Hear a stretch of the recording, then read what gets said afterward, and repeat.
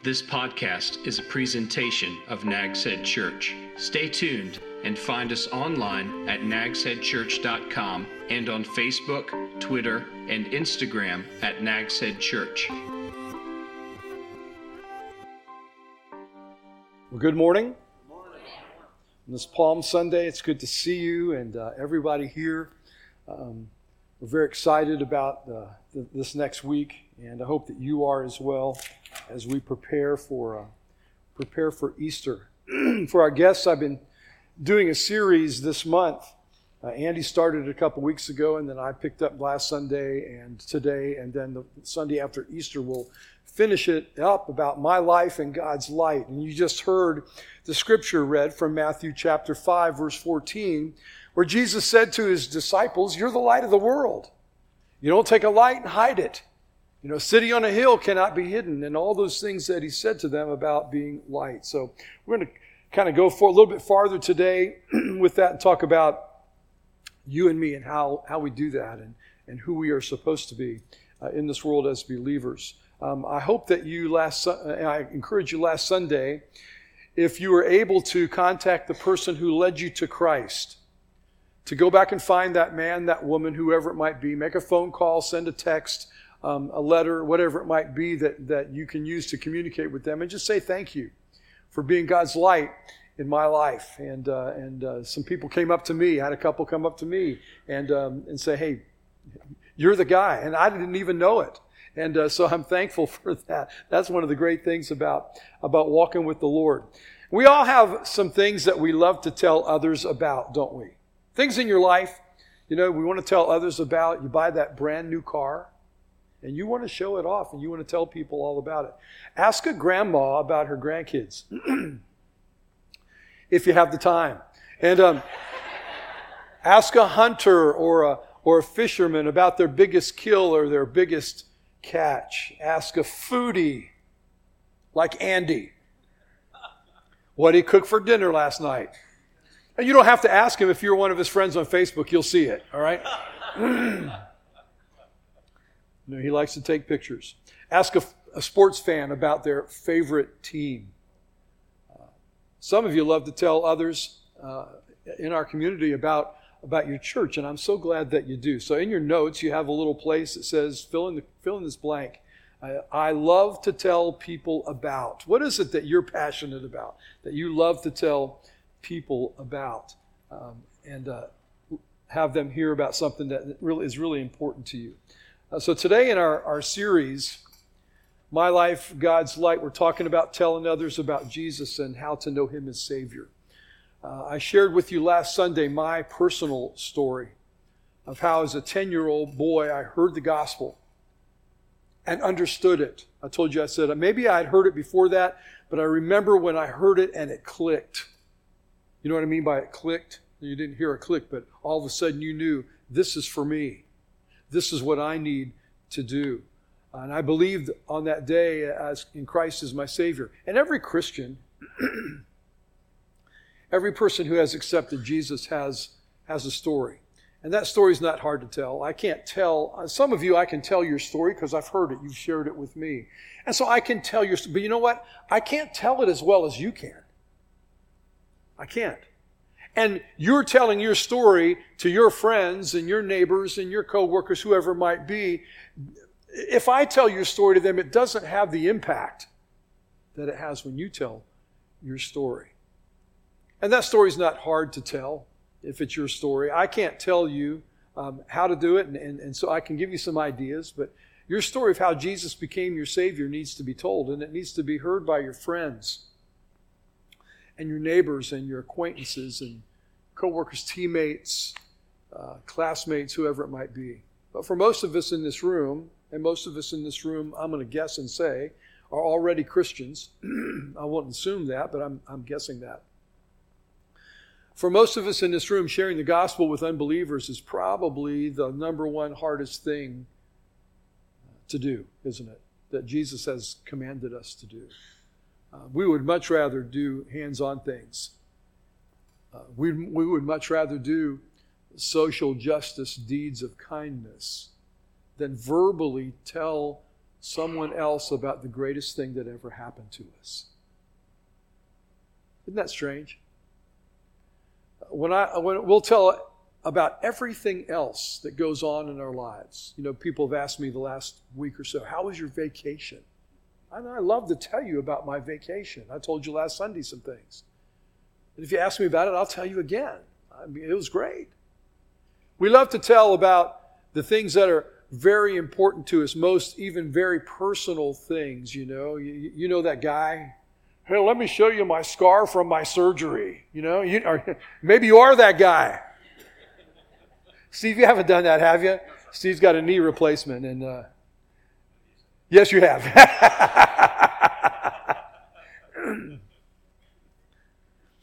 But I said last week, you know, Jesus left us with one job, didn't he?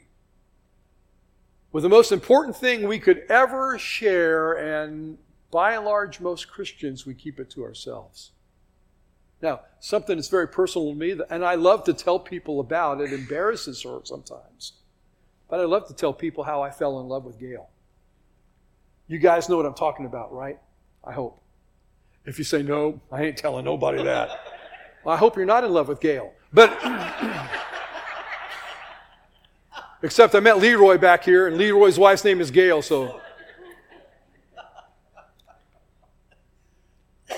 And I've told this story here before, and I'm just going to run through it real quick. It's easy to tell. And it's easy to tell for 4 reasons. Reason number 1, I can't believe she fell in love with me. I'm still in awe, and I tell her that. Number 2, I love to tell how I fell in love with her because I won. All those other guys are losers. I won. I got the girl of my dreams. 3rd reason, my life is so much better with her than it would have ever been without her. Amen, fellas? Amen. Or you can say, oh, me, if that's what you want, but that's okay. My life is with her. Oh, yeah. And number 4, I still love her. This June we'll be married 42 years. I still love her even more than I did then. So I love to tell that story. It's all good for me. It's not. I don't know about her. I don't know if she got up here right now, she'd say the same things, but I will say the same things. Now, why should we tell others about our relationship with Jesus? And I would say the same 4 reasons, really. Let me give you some scriptures to go along with those reasons. Number 1, I can't believe he loved me enough to die for me. Nobody else has ever done that for me. I mean, personally. I know some people have died on the battlefield for my liberty, for my freedom. But I mean, personally, nobody else that I know of has loved me enough to die for me. Jesus said, greater love has no man than this, that he would give up his life for another. The book of Romans chapter 5, verses 7 and 8, for rarely will someone die for a just person, for a good person, for someone who deserves it. Rarely will somebody do that. Though for a good person, perhaps someone might even dare to die. But here's what God did. God proves his own love for us in that while we were still sinners, in other words, Paul's saying we don't deserve it. We're not just when Jesus died for us. God proves his own love for us in that while we were still sinners, Christ died for us. That's amazing. I can't believe that he loved me that much. Number 2, I win. I get forgiveness of sins and everlasting life because of this new relationship that I have in Jesus Christ, this new life. Romans 8, verse 37, in all these things, he's writing to Christians, in all these things, and he goes through a list of all kinds of bad things that could happen in life. And all these things, we are more than victorious through him who loved us. Colossians 1:14, in Christ we have redemption, the forgiveness of sins. I win. Don't you? My sins are forgiven. Number 3, the life he gives me now is rich and full.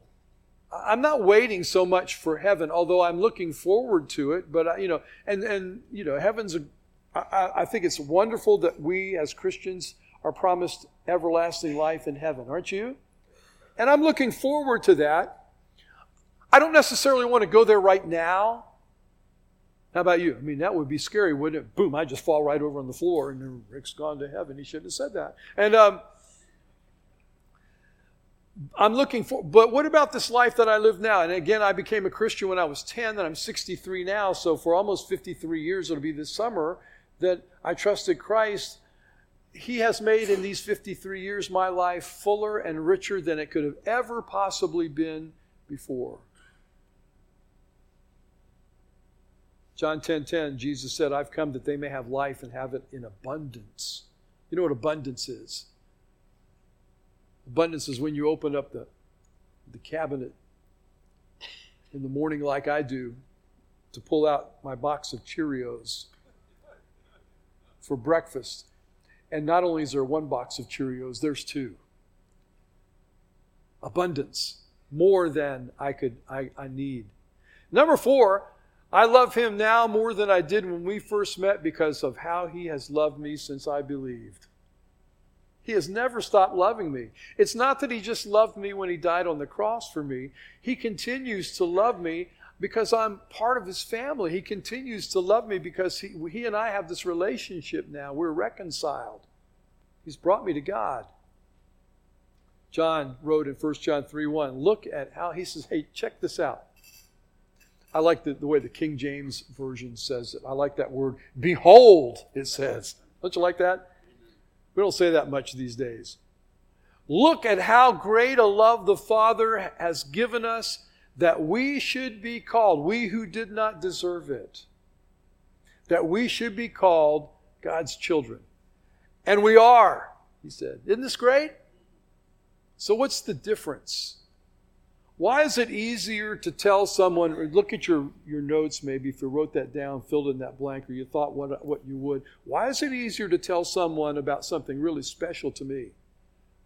Why is it easier for me to tell you, or tell a total stranger, why I love my wife? Why is that easier than for me to tell, or you to tell, about the most special person in all the universe? Why is that? And you know the answers. And if I ask for some answers, you could give them back. Well, they might reject me. They might say, I don't want to hear that anymore. And they might not want to, I don't want to be around you anymore. I had a lady did that to me one time. I was asked to go to her home and sit down with her little girl who had gotten in trouble at school, like I had to fix.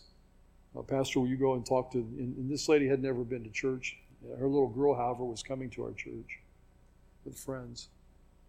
And so I sat down in the home and talked to the little girl about getting in trouble and why we need to obey the teacher and do what we're told. And then I turned to the mom and I started talking about Jesus because I knew she wasn't a believer.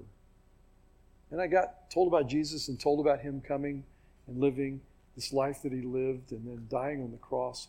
And then when I got to the part about the resurrection, she looked at me and she says, I don't want to hear any more. Stop, she told me. So we don't sometimes, well, that would happen to me and I just couldn't handle that. Hey, guess what, church? I don't know how many zillions of times I've said this to you. It's not about me. They might reject me. It's not about me. All right? Jesus said, it's not you they're rejecting, it's me, he said. They might be offended. The gospel is offensive, Paul said. Why is the cross offensive? Because it tells people you can't get to God on your own. You can't be good enough to get there. And people go, oh, yes, I can. Watch me. And the Bible says, the gospel says, no, there was only one good enough. Might be offended. And we say, well, it's too hard to do that, to witness, because some people have a distorted view of God because of what professing Christians do and have done. And that's true. And so they don't hear about God because they've known Christians.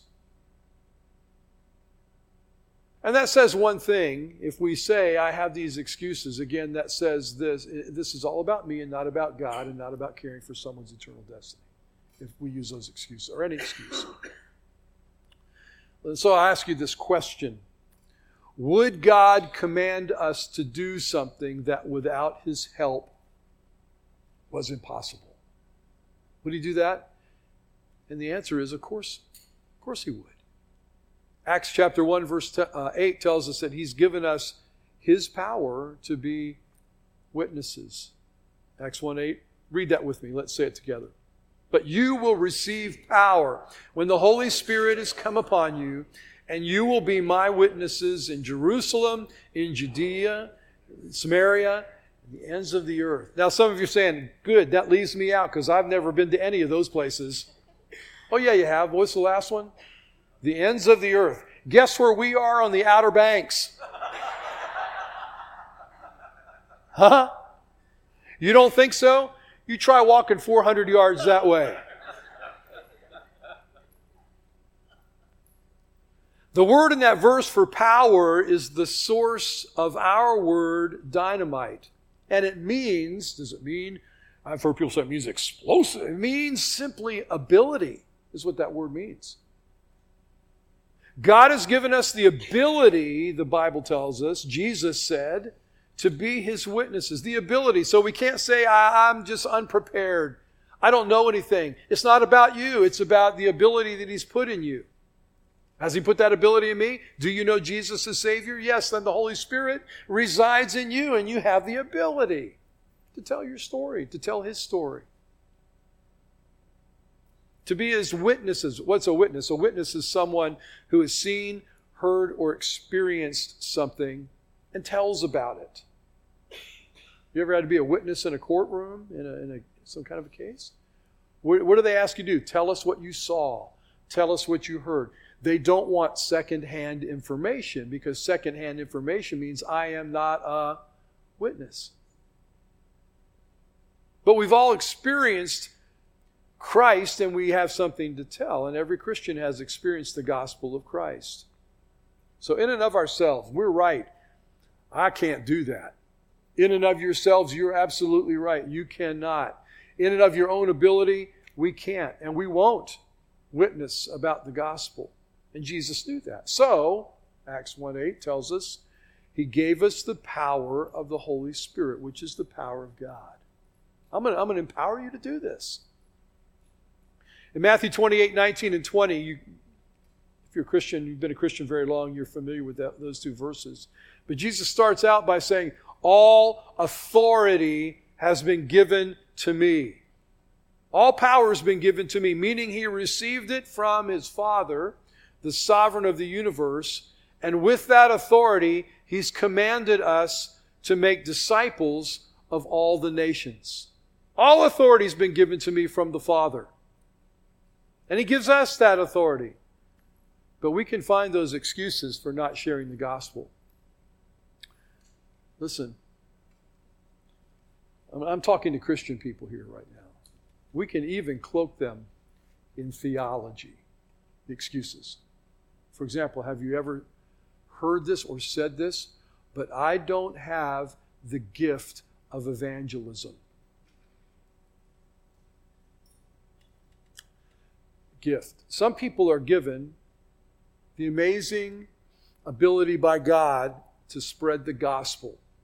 I think Billy Graham had an amazing ability, didn't he, to spread the gospel. And some people, even in our churches, have the amazing ability to spread the gospel. That's what makes them tick. And by example, maybe they teach and they lead the church to lead people to faith in Christ. Ephesians 4:11 says that Christ personally gave some of these people to the church to be evangelists. Those who share the gospel. The word evangelist, by the way, the Greek word for gospel is from the same word as evangelism. Euangelion is the Greek word, and it's from the same word. So an evangelist is a gospelizer, right? Someone who shares the gospel. The gifts in Romans 12 are for serving, for doing ministry among the church. And many of the gifts in 1 Corinthians 12. There's two lists of gifts in in the New Testament. Romans 12, 1 Corinthians 12. And the ones in 1 Corinthians 12, many of them were sign gifts. They were miraculous abilities with the purpose of demonstrating the gospel of Jesus as the real deal. Let me ask you a question. Guess what gift isn't mentioned in either of those lists? I read them through a bunch of times to make sure I wasn't confused. There is no gift of evangelism in either one of those lists. Maybe there isn't such a gift. Why not? Why might there, by the way, why might there not be a gift of evangelism if evangelism, but Rick, you're saying evangelism, sharing our faith, is such an important thing. It's the one job He gave us to do, but why is it maybe that there's not such a gift if it's such an important thing? And the answer to that, I guess, might be because we might use it as an excuse not to witness, because we might say, but I don't have that gift.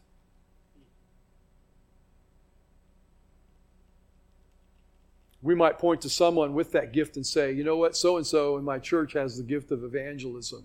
My pastor has the gift of evangelism, so I'll let her tell the world about Jesus. And what I'll do is I'll give and I'll serve and I'll be kind and I'll teach and I'll lead, which are all gifts of the Spirit. I'll do those things, but I'm exempt from having to share the gospel because I don't have that gift.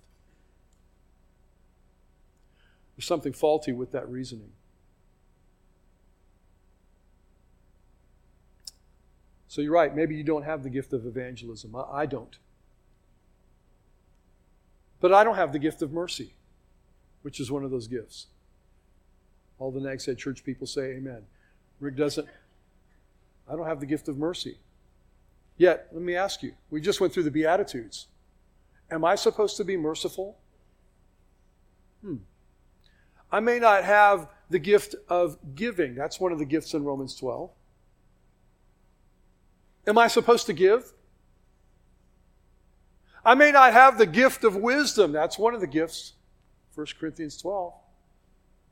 But am I supposed to be wise?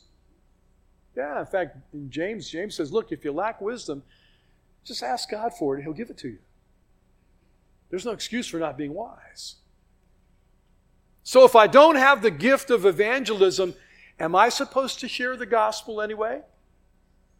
You see? We know the answer. Of course I am. The wrong question this morning is, do I have the gift of evangelism? The right question is, am I a Christian? Because if I am, I'm supposed to share. I'm supposed to tell. If I'm a Christian, I've been commissioned by Christ to tell others about Jesus. Okay, here's a second excuse. I hear this more than the other one, maybe. Okay, well, I don't tell the gospel with my words because I choose to share the gospel by my example, by my good deeds, by my being kind, and by my being generous. Some of you just said, man, you just nailed me. For sure, if the church wants to create a hunger and thirst in others and lead them to Christ, it can start with the things that we do. Those acts of kindness. Jesus talked about giving people a drink of water in His name. But that water that you might give to someone else, that casserole you might cook, that bag of supply, provide a foster child on his or her first day in foster care. That's one of our things that we do, outreach missions that we do here. None of those things have within them the message of salvation. Do they? No. But why do we do those things? Well, one reason is because they can open doors. They earn us by doing acts of kindness and doing things for others and providing a place for the homeless to sleep and be fed and so many other things that we do here. They earn us the right, if you will, to be heard. They can soften hearts. They can arouse curiosity about, why did you do that for me? They prepare the soil, if you will. But please get this. Please hear me. Because there is such a strong movement amongst Christianity today to say we don't have to tell, we just need to shine our light. We just need to do. No one will be in heaven simply because we were nice to them. Did you hear that? They must hear the message of Christ. They got to hear it. They got to hear the gospel. Why do you say that? Because the Bible says it, Romans 10:17. So faith comes from what is heard, not what is felt, not that full stomach that we gave them from that meal that we provided. Faith comes from what is heard, and what is heard comes through the message about Christ. And the word message there, well, yeah, but aren't we giving messages when we give bottles of water out on the beach to people and all the things, different things that we do? The word message is from the Greek word rhema, which means what you speak or what is spoken. What is the message? What is the spoken word about Christ? It's the gospel, isn't it? And just before that, in verse 14, Paul wrote this, and how can they believe without hearing about him? And how can they hear without a preacher? And the answer, of course, is they can't. Now, I know some of you are going, bingo, it says a preacher. Rick, that's you. No. Preachers there simply means someone who proclaims, someone who speaks the gospel. That's you when you do. It isn't the guy behind the pulpit, or in our case, the cocktail table at church. It's anybody who shares the Word of God, the gospel with people. Jesus taught the disciples this principle in a parable. We know it as the parable of the soils in Luke chapter 8 is one of the places it's given. And what is a parable? A parable is a fictional story with a spiritual truth or application. There's a picture up of what Jesus was talking there about. A sower went forth to sow. A farmer was planting seed in his field. He would reach in his bag and he'd just scatter the seed. They didn't have farm equipment like we have today. And Jesus, in telling this parable, says, and some of the seed that he scattered fell on hard, packed, unplowed ground, fell on the wayside, it fell on the pathway, if you will, on the road. Burns me up when I go out my front yard and I sow grass seed. And I have a machine, a little push thing to do that scatter. But buddy, I hate to see that seed on my sidewalk or my driveway. Why? Because I know if I leave it there, it's just there for the birds to eat. It's not going to grow any seed there. And he said some of the seed fell on stony ground. There is some soil, but it's rocky, like what place I was up in the mountains the week before last. Stony ground. And because it was stony ground, the roots could not grow down deep. He said some of the seed landed among the thorns and the weeds that choked it off, blocked the sun, took the nutrition from the soil so that it couldn't grow. And some seed, the fourth kind of seed, or the fourth kind of soil, fell on good, rich, plowed, fertilized soil. As we were driving through the countryside, when we were on vacation, we were up in farm country and cows and sheep and all that. Driving through the countryside where they're plowing fields, and Gail says, "Oh, what is that smell?" I should have said, "That's the smell of sweet corn in July." Some fell on the good, rich, plowed soil where it could grow and produce fruit. Jesus made it very clear in this story, and he said these words, that the seed in this story, he said, is the Word of God. So, hear me, seed is not kindness. Seed is not giving food to the hungry, water to the thirsty, clothing to the naked. That's not seed. But those things might help plow the soil. Those things might water seed that's already been planted. But hear me, church, please hear me. We cannot allow those kinds of things, as wonderful as they are, we cannot allow them to become substitutes for the gospel. They're not. But there has to be seed to produce the crop. One of the things that we do here that we've been doing for, since I think the second year they started it back in about 94. We do Operation Christmas Child. We do the shoe boxes with Samaritan's Purse every November. And we fill shoe boxes with toys and toothbrushes and soap. And so Samaritan's Purse takes those shoe boxes and goes mostly to other countries and presents them to children. And with each shoe box is a presentation of the gospel. The boxes are distributed by local churches in those countries. Here's the boxes. You churches give these to the kids in your community, in your town, in your village. Invite those children to come to your church. Invite their parents. And they share the gospel through those shoe boxes. And I was talking the other day with Alex McFarland. Alex has a great connection with the Billy Graham Association. So he's well aware of all these kinds of things. And he said to me, Rick, we were talking about this. He said, Rick, do you know right now where the greatest impact of those shoe boxes is being felt and being made in the world? He said, in Iran. In Iran, those shoe boxes are leading people to Jesus Christ as they're being presented by the Christians in that country, and the gospel's being shared through those things. Isn't that awesome? But really, does it take a Christian to do good things for other people? Don't people who are not Christians do good things for other people? So let's not think that the good things are the deal. There are lots of benevolent organizations that are not gospel-oriented. It takes the Word of God to give what every man, woman, and child needs. Every man, every woman, every child needs a relationship, a reconciliation with God through Christ. It takes the gospel to do that. So, let me wrap up this morning by giving you a challenge, Nags Head Church. I'm calling it the Easter Challenge. Right? Easter's next Sunday. Have you heard that yet?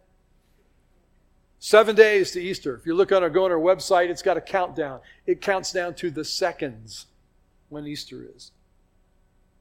To remind us, next Sunday, Easter gives us perhaps the greatest, the one best opportunity as a church to share the gospel and extend an invitation to more folks than any other Sunday of the year. Doesn't it?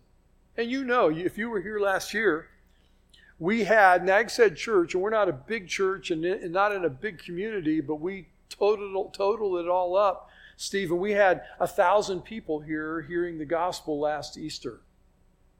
That's why we've added another service next Sunday at 7:30. We just got to do another one to make room. And we don't know how many will be here next Sunday. Jesus may come before that. But we've added another service, as I said. We want to have room. And so I want to challenge you to make the most of Easter Sunday for the Lord. Let me suggest 4 things you can do. Number 1, and again, you've heard this already today from Tom, invite your unchurched friends, your neighbors, acquaintances, your classmate, the mechanic who changes your oil, the barista at your favorite coffee shop, the cashier at your bank, your neighbor who recently went through a divorce or lost a spouse and is alone, your kids' friends, parents that you see at birthday parties and such. And let them know, by the way, those kids' friends, kids' parents, let them know what an incredible kids ministry we have here. Let the guy or the gal that you play pickleball with. We got a bunch of picklers here in this room.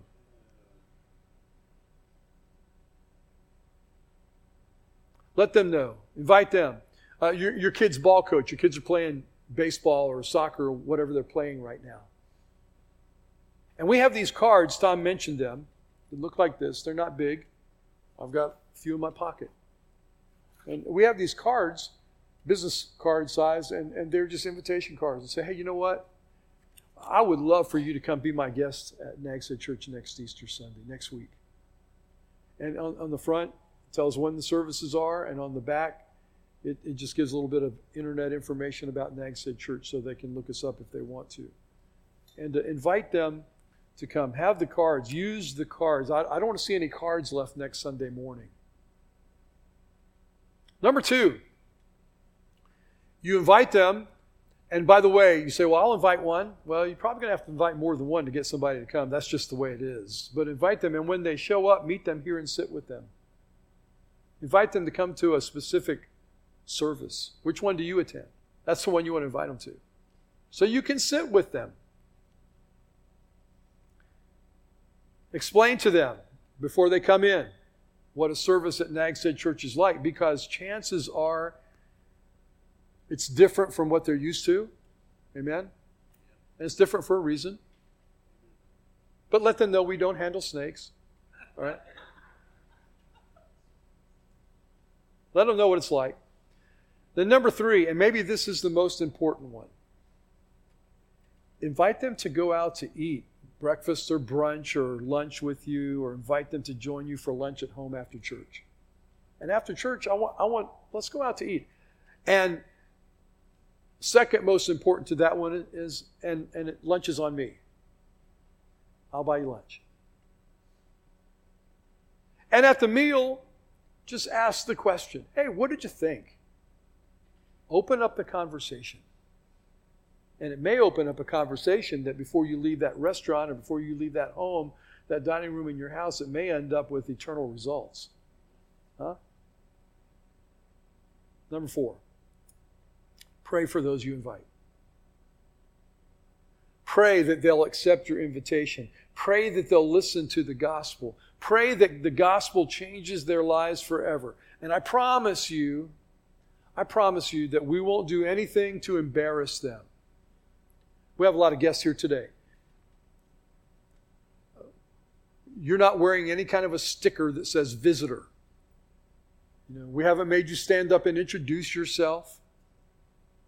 You know why? First-time guests, they'd rather crawl in a hole, underneath their chair than do that. We're not going to do that to anybody. I promise we won't do that.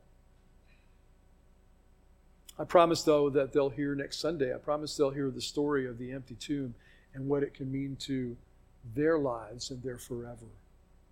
And we'll come back after Easter. Those of us will be here the next Sunday, the 28th, and personally talk about how to personally explain the gospel. Right? Easter challenge. I asked this question as we finished up last Sunday. I asked it again today. So who's your one? Who's the one you're going to bring? Who's the one you're really praying for? So let's pray. Would you bow with me in prayer?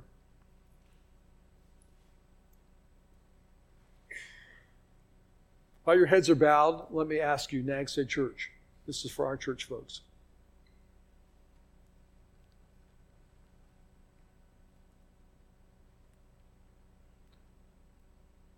Who among us at Nags Head Church will say, Rick, I will accept the challenge?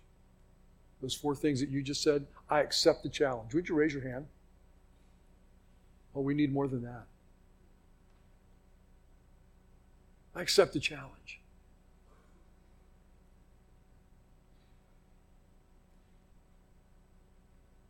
And let me ask, maybe you're here today. Thank you. Put your hands down. And maybe you're here today, and maybe this is your first time, or maybe you've been a bunch of times. And you've heard, because in this message, I shared the gospel. How to know Jesus Christ as Savior. And maybe you're here today and you would say, Pastor, I've never done that.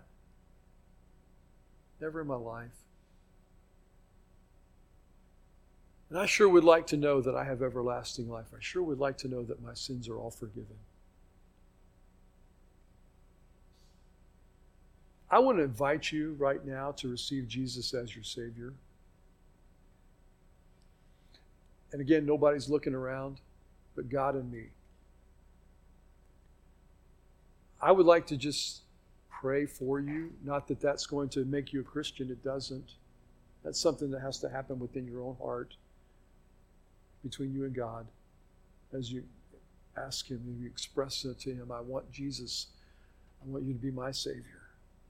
Forgive my sins and give me everlasting life. But maybe you're here today and say, Rick, I've never done that, but I would like you to pray for me that God will make that plain to me and help me understand that so that I can take that step. Is there anybody at all like that? Just slip your hand up. I'm looking around so I can pray. I won't call your name out. I won't come down to your seat and tap you on the shoulder. Anybody at all? Our pastors are going to be standing here, a couple of us, after we're finished this morning. And if you would like to come and talk with us about that, just one-on-one, we'll be here for that. Father in heaven, I pray that you will help those of us who are your children, who are members of your family, to be the light of the world. Which means not only doing, but it means telling. Because the gospel has to be heard to be believed. So help us to do that one job you've left us with. Help us, Father, as we invite this week, if we haven't already, invite folks that we know to come on Easter, and they'll get to hear the gospel. No greater privilege we have than to share with somebody else what has been shared with us. So would you bless as we do? In Christ's name I pray. This has been a presentation of Nags Head Church. Love God, love others, reach the world.